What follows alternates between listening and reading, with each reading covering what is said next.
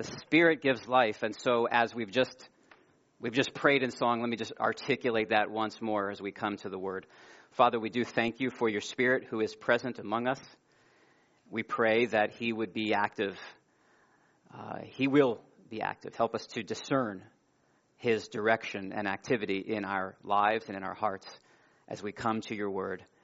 Breathe new life into us, which we cannot do ourselves, which my enthusiasm and zeal and yelling cannot accomplish.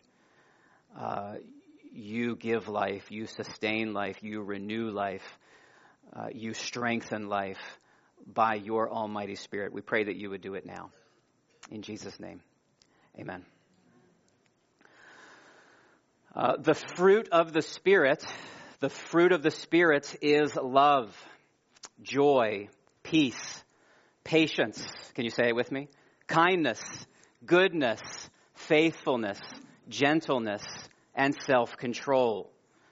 Against such things, the Apostle Paul said, there is no law. That is God's word to us through the Apostle Paul. It was written to the churches of Galatia, and we have been studying that well-known list of Christian virtues, the fruit of the Spirit. This summer, we've been using the Book of Proverbs as a guide to help us grow in practical instruction for how to abound in each of those fruits. And this morning, we come to the fruit of goodness.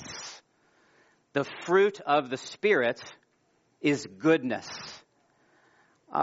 This is, I believe, at least in a sense, this is a very simple word to the church today.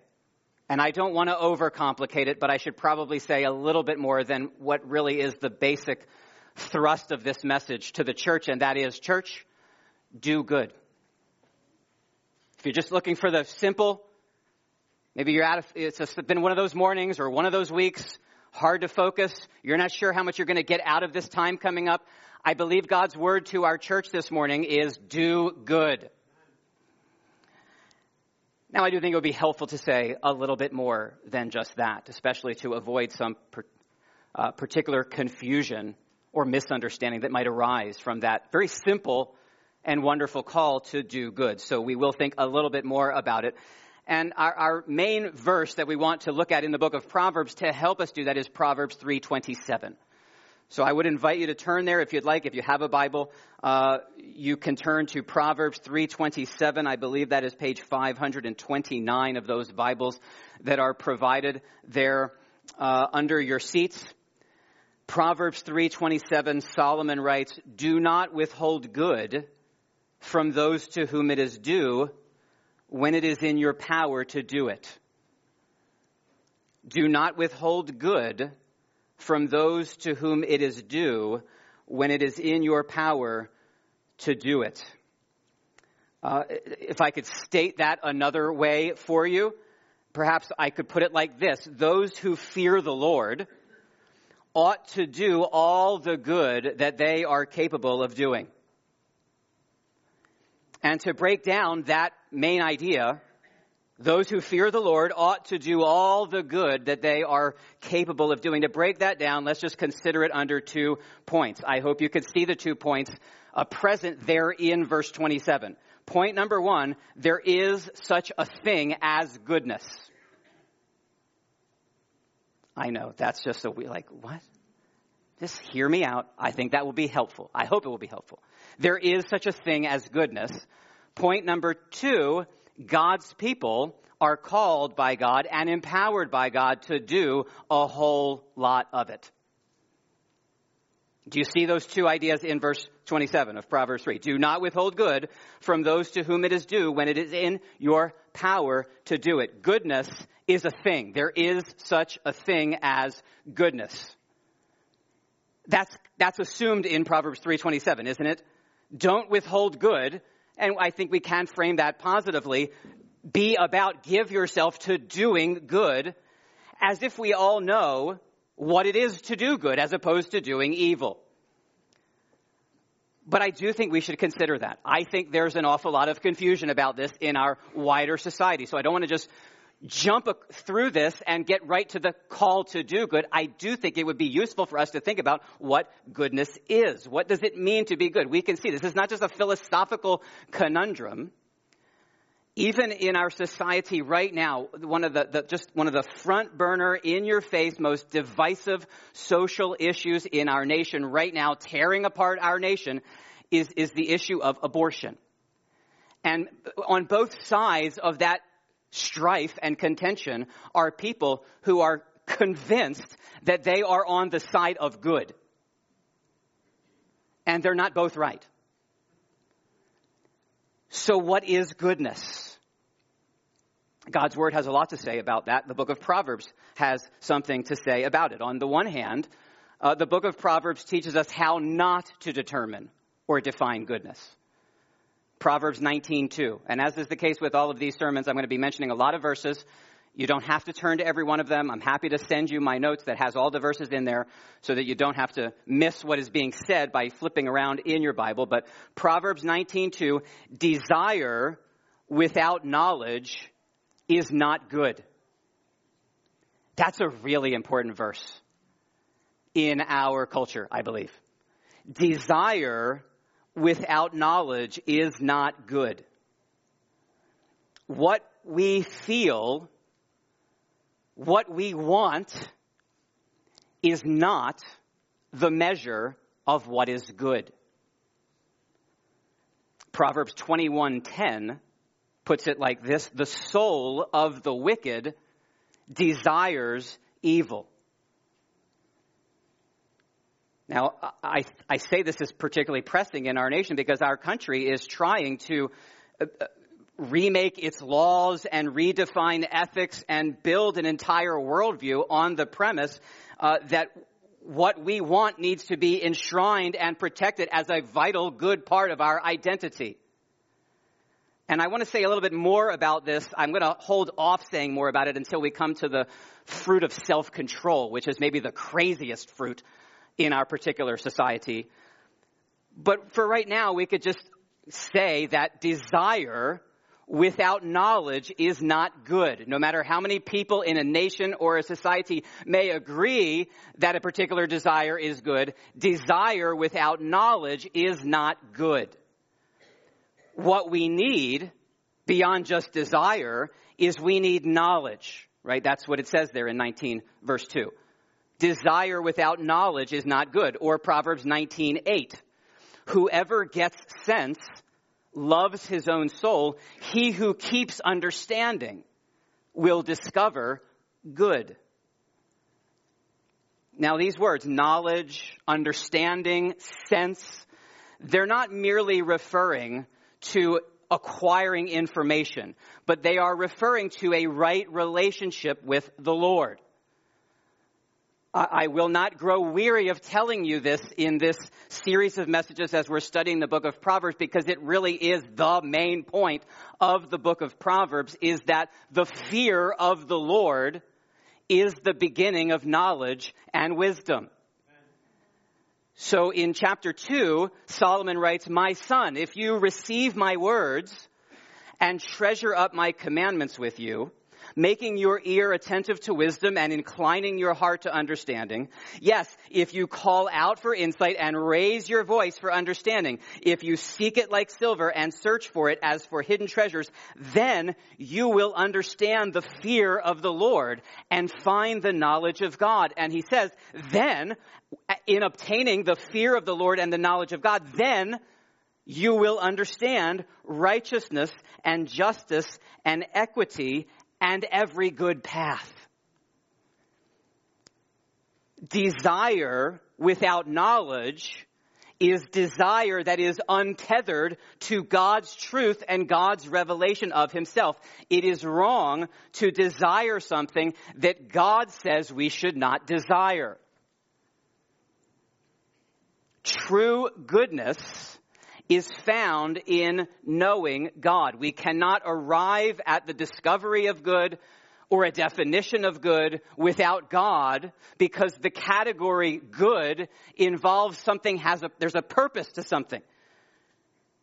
Right? We need to have a purpose in view for something if we know what a good thing is. If I say, this is a good pen, I don't mean that it's useful for hammering a nail into the wall.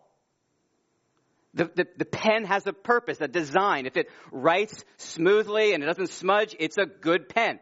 The goodness of the thing depends upon the purpose of the thing. And if we don't know the purpose of the thing, we don't know what goodness is. And since God is the one who made everything, God is the one who defines purpose, and God is the one who defines goodness. I hope that's not too abstract and philosophical for you. We need to be mindful of that in our culture. The days are evil, and the days are instructing us that whatever I feel and whatever I desire and whatever seems good to me is good. But that just totally destroys our whole existence as creatures made by God. And here's the really good news about this. God is good. To be made by God, to be submitted to God's purpose and design is not bad. It's not harmful to our flourishing. It's good because He is good. Every good and perfect gift, James 1:17. Every good gift and every perfect gift is from above, coming down from the Father of lights, with whom there is no variation or shadow due to change. Every good thing we enjoy is a testimony to the fact that God, who is the maker and giver of all, is good. He created the world, and after each day of creation, He pronounced the benediction, this is good. Why? Because God had made it. He is good to all. Psalm 145 verse 9 says, and His mercy is over all that He has made. And so the psalmist prays, Psalm 119 verse 68, you are good and do good. Teach me your statutes. God is good. He does good. He gives what is good. And those who therefore know this good God long to be taught His statutes, all of which are good. Turn away the reproach that I dread, the psalmist prays, for your rules are good. So what is goodness? Goodness is whatever God approves of. Whatever conforms to God's law, whatever reflects God's character, whatever submits to God's rule and expresses His values, that is good because God is good. Absolutely. He's not just good in terms of His conforming to an external standard. Like we have this category of good, and then we measure God by that standard, and we come to the conclusion, oh, God is good because He fits the bill. No, He is the standard. He is the way we come to understand and know any good at all.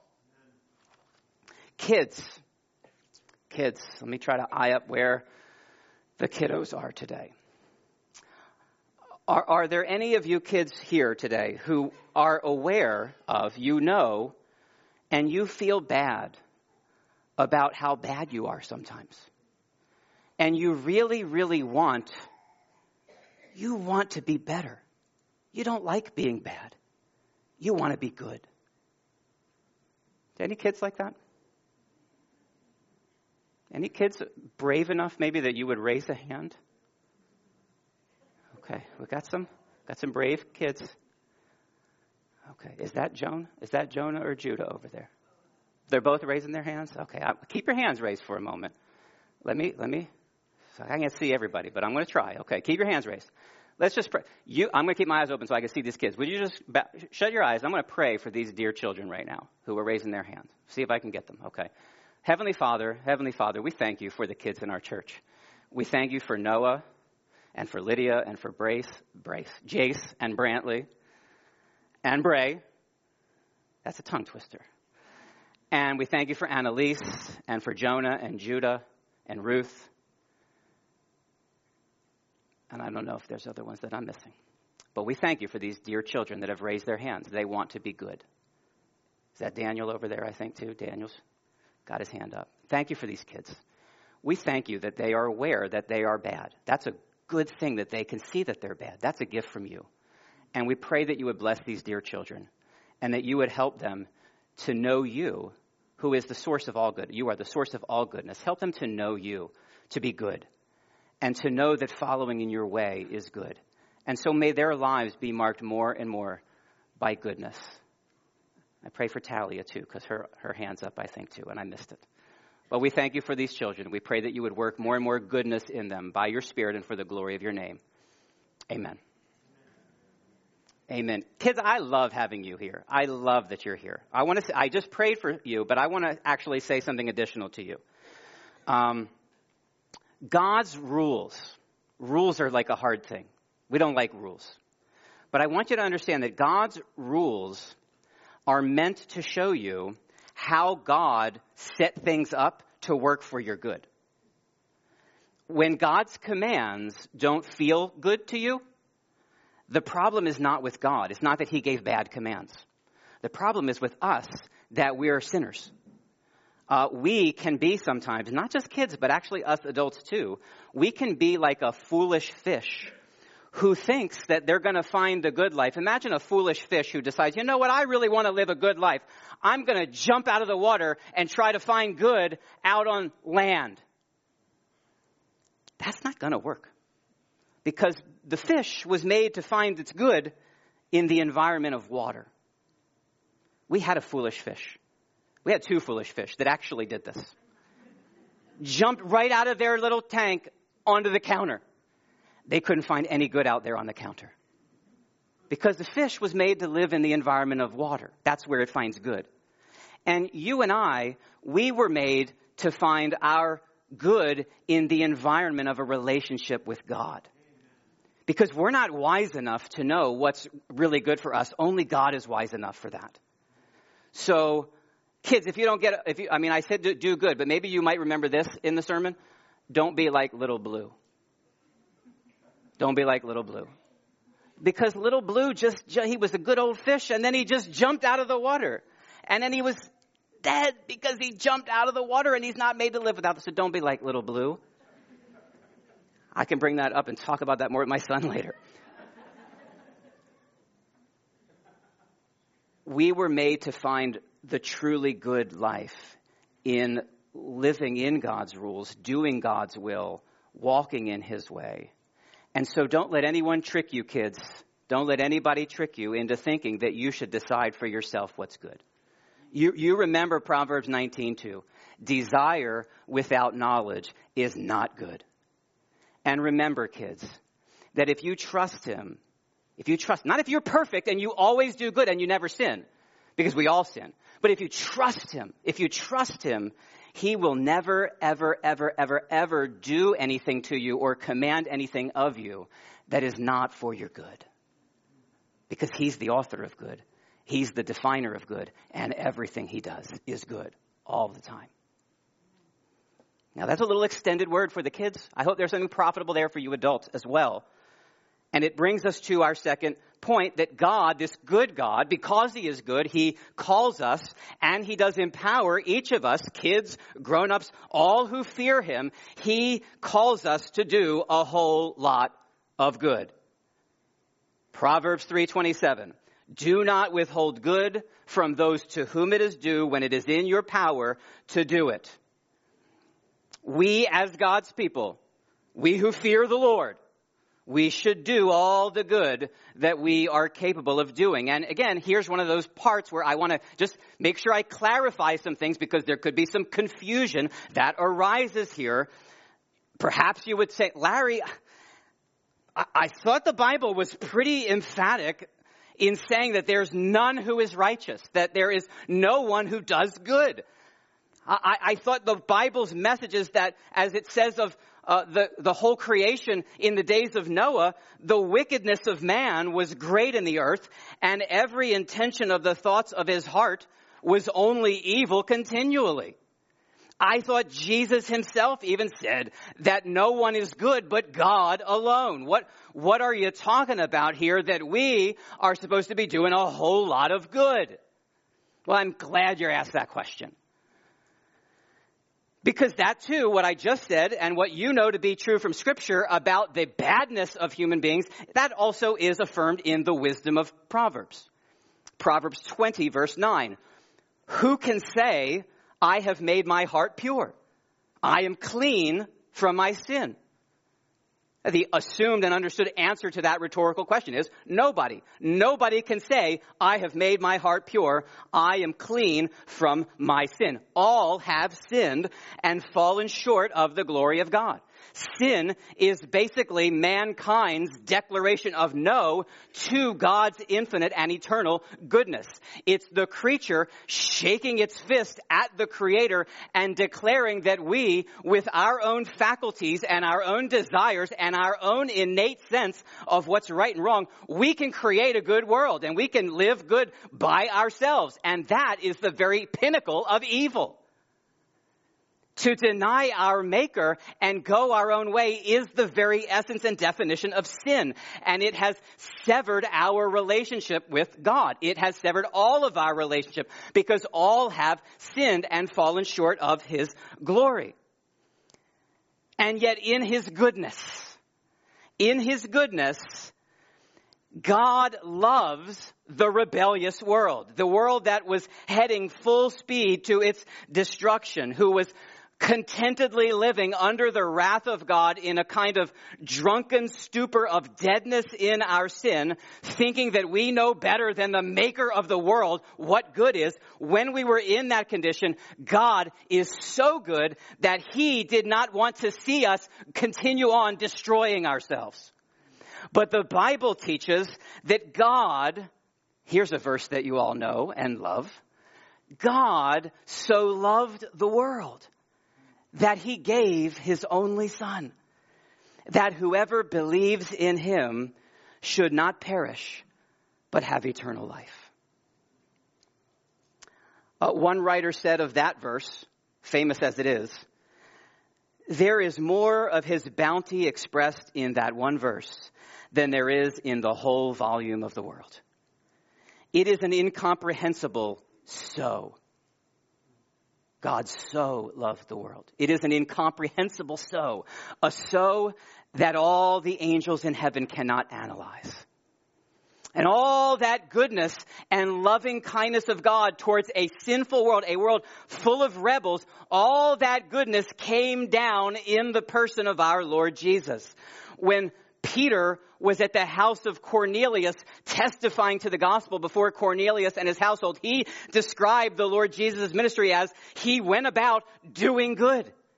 That's what Jesus was all about. He went about doing good. Jesus is the only one who could say, as He did in John 8:29, I always do the things that are pleasing to Him.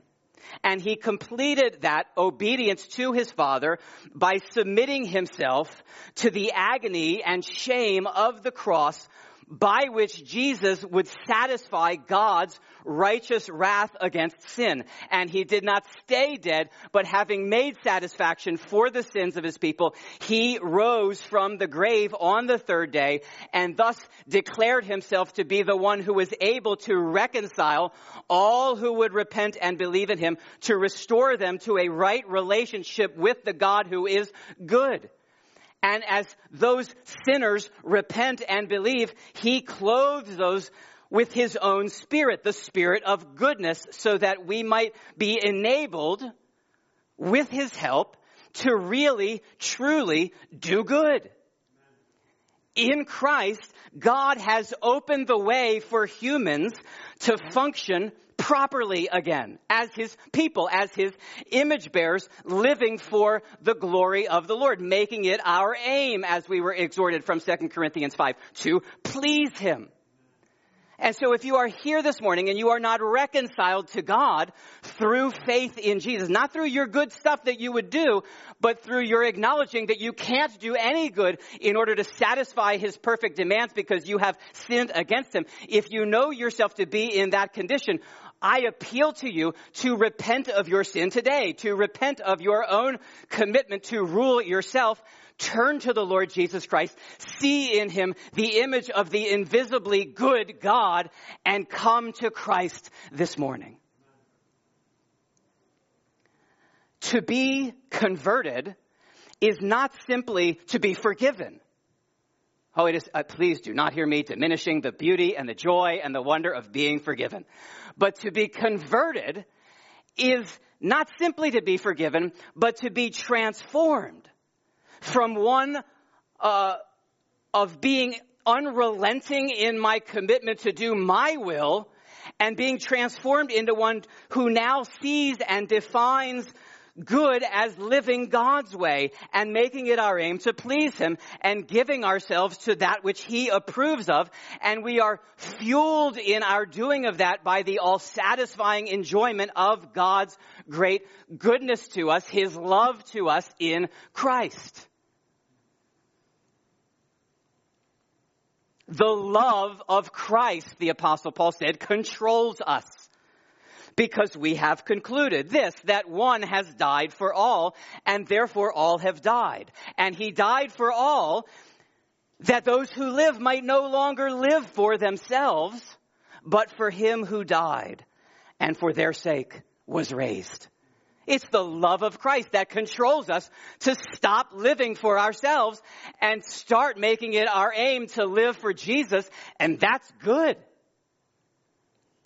To live for Christ is to live a life of goodness. Paul says in his letter to the Ephesians, at one time you were darkness, but now, to those who've come to faith in Christ, but now you are light in the Lord.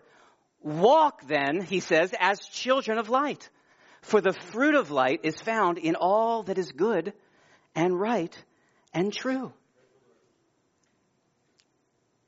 And all this good news. It's called good news, right? The gospel is good news. All this good news. It affects how we hear Proverbs 3:27. Do not withhold good from those to whom it is due when it is in your power to do it. God's people give themselves to doing a whole lot of good. That's not just Old Testament legalism. That's the fruit of God's grace in our lives. In Christ, Christ has become to us wisdom from God and righteousness and sanctification and redemption. And by his Spirit, from one degree of glory to another, this is what we as God's people are about. We're about this unrelenting commitment to do good. Not as a strategy for meriting a right standing with God. That would be suicide. But a right standing with God built only on the grace of God, but now the fruit of God's powerful grace working in us. Christ gave himself for us. This is grace. Right? Titus chapter 2. The grace of God has appeared. Christ gave himself for us to redeem us from all lawlessness and to purify for himself a people for his own possession who are zealous. There's that Z word for those of you that are counting we have a thing going on in the Lazarus house about words starting with different letters. There's the Z word. He made us a people. He has redeemed us. He's purified for himself a people zealous for good works. We're going to express that longing at the end of our service when we sing the hymn, Take My Life and Let It Be. And when we sing these words, take myself and I will be ever only all for thee. And that's the longing of the born again heart. Oh, we don't live up to it as we ought. We know that. But saint, is that your longing? Take myself and I will be ever only all for thee. Or in the words, there's an old gospel song. I'm not going to sing it for you because that would not be good. But maybe some of you have heard it. I believe it's called Yes, Lord, Yes. I'm not talking about that Trading My Sorrows song, because some of us know that one. I would be more apt to sing that one, but I'm not going to do that. But it goes like this. The refrain goes like this. Yes, Lord, yes, to your will and to your way. Yes, Lord, yes, I will trust you and obey. When your Spirit speaks to me, with my whole heart I'll agree, and my answer will be, yes, Lord, yes. Now, I know some Christians. I've had some conversations with Christians over the years that I think I've not talked about that particular chorus with them, but think that they would hear that and have some concern about that. Maybe it seems a little arrogant to proclaim that, or maybe triumphalistic, not recognizing the reality of sin in our hearts. And I think there's some people, maybe even here among us this morning, who would hear that kind of, yes, Lord, yes, and say, I can't sincerely make that promise to God. I am so sinful. I am so broken. I am such a miserable wretch. I can't do any good thing, so I just shouldn't say anything like that at all, because I can't live up to that.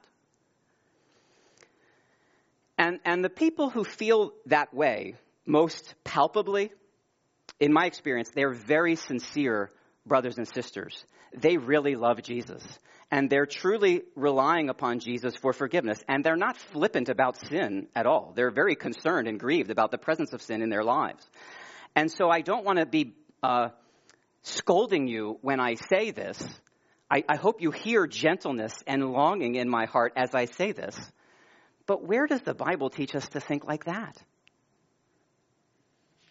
Where does the Bible teach us to be so humble?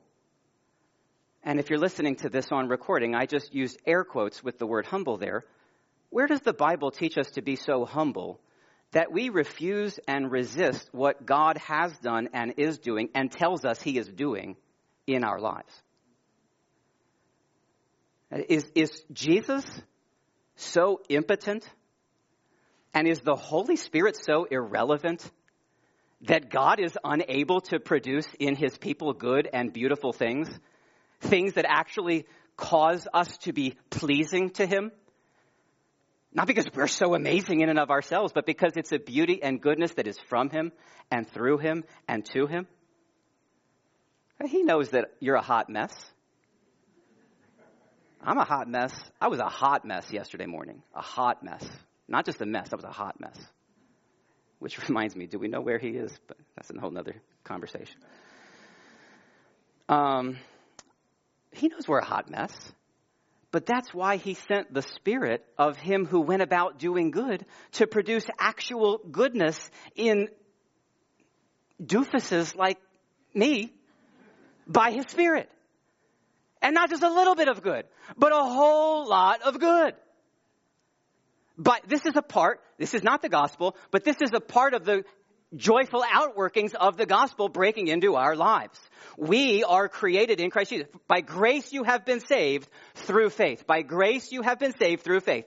This is not your own doing. It is the gift of God, not a result of works, so that no one may boast. We love those verses, do we not? Verse 10, the next verse. For we are his workmanship, created in Christ Jesus for good works, which God prepared beforehand that we should walk in them. We are created in Christ Jesus for good works. It's what he's doing in our lives. He has not created us in Christ Jesus that we might lament our inability to do anything good. If he has the power to bring us safely to heavenly glory, if he's got the power and the grace to get us to that final day where his servants are going to hear him say, well done, good and faithful servants, if he can get us there, then he can actually produce some genuine goodness in you this week. Not perfect goodness, not goodness independent of his goodness, but goodness wrought about by his goodness, doing real, tangible good in your life and in the life of one another and in those outside the walls of this church. He can really do that. Believe that today, dear saints. And rejoice. I hope you don't hear that as burdensome, because all of his ways and his commands and his precepts are good. The law of your mouth. I love the 119th Psalm.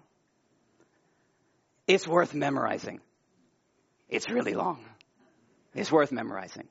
The law of your mouth is better to me than thousands of gold and silver pieces. So, beloved, let's get after it. Let's be about doing a whole lot of good by the power of his grace for the praise of his glory. There's a quote. I've heard it is attributed to John Wesley, but then I've also heard it's wrong to attribute it to John Wesley. I don't know who said it. I think there's a lot of value in it. I hope that it's an exhortation that we can take to heart and make our own.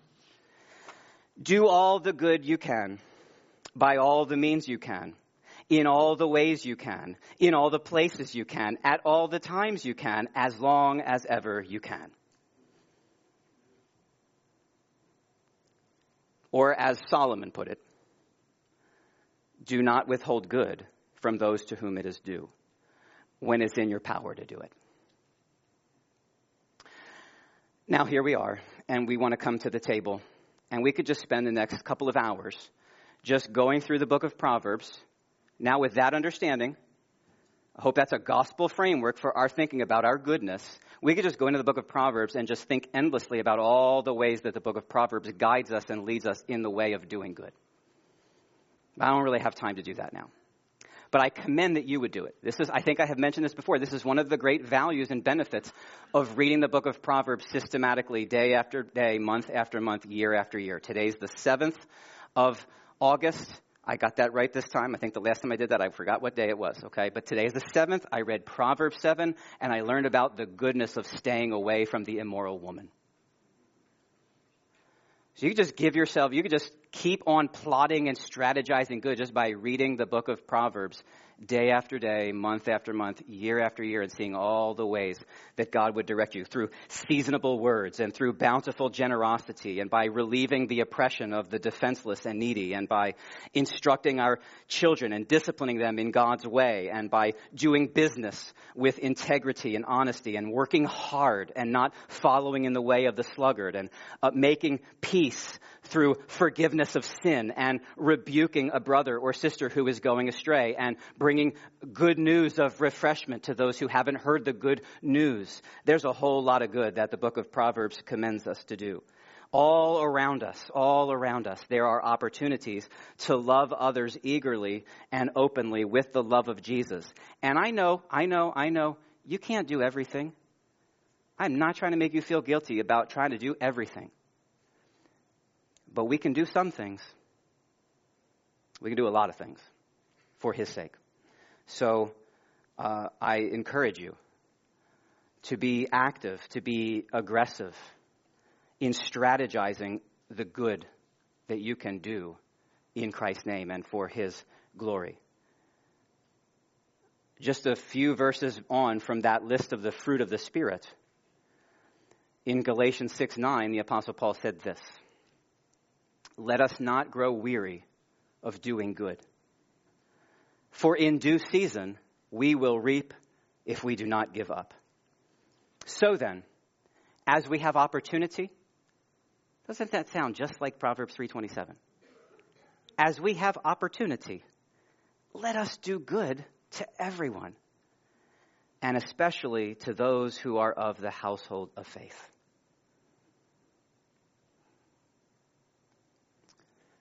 What opportunities for good have you left lying around, unutilized?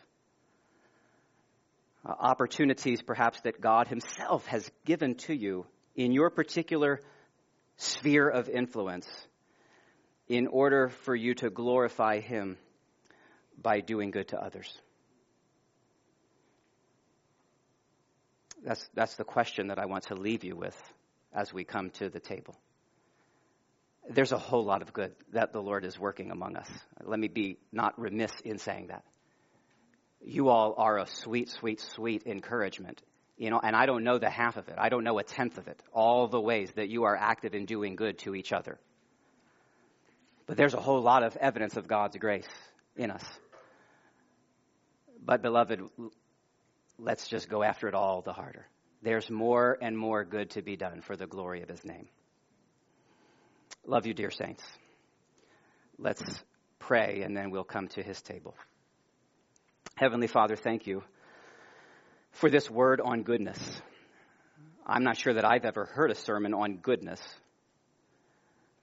And now that I have preached one, I hope that it has been of help to your people, that it has not caused them to feel condemned for their lack of goodness, but that it has strengthened their resolve, as Paul prayed for the Thessalonians, that they would walk worthy of your calling, and that you would fulfill in them every resolve for good and every work of faith by your power, so that the name of the Lord Jesus would be glorified in them and they in him, according to your grace and the grace of the Lord Jesus. That's what I would pray now for these dear ones in front of me, that you would help us, that you would make us worthy of our calling, and that you would fulfill in each of us every resolve for good and every work of faith by your power, and that you would strengthen us and stabilize us and root us as we eat and drink now in remembrance of Jesus. We ask this in his name. Amen.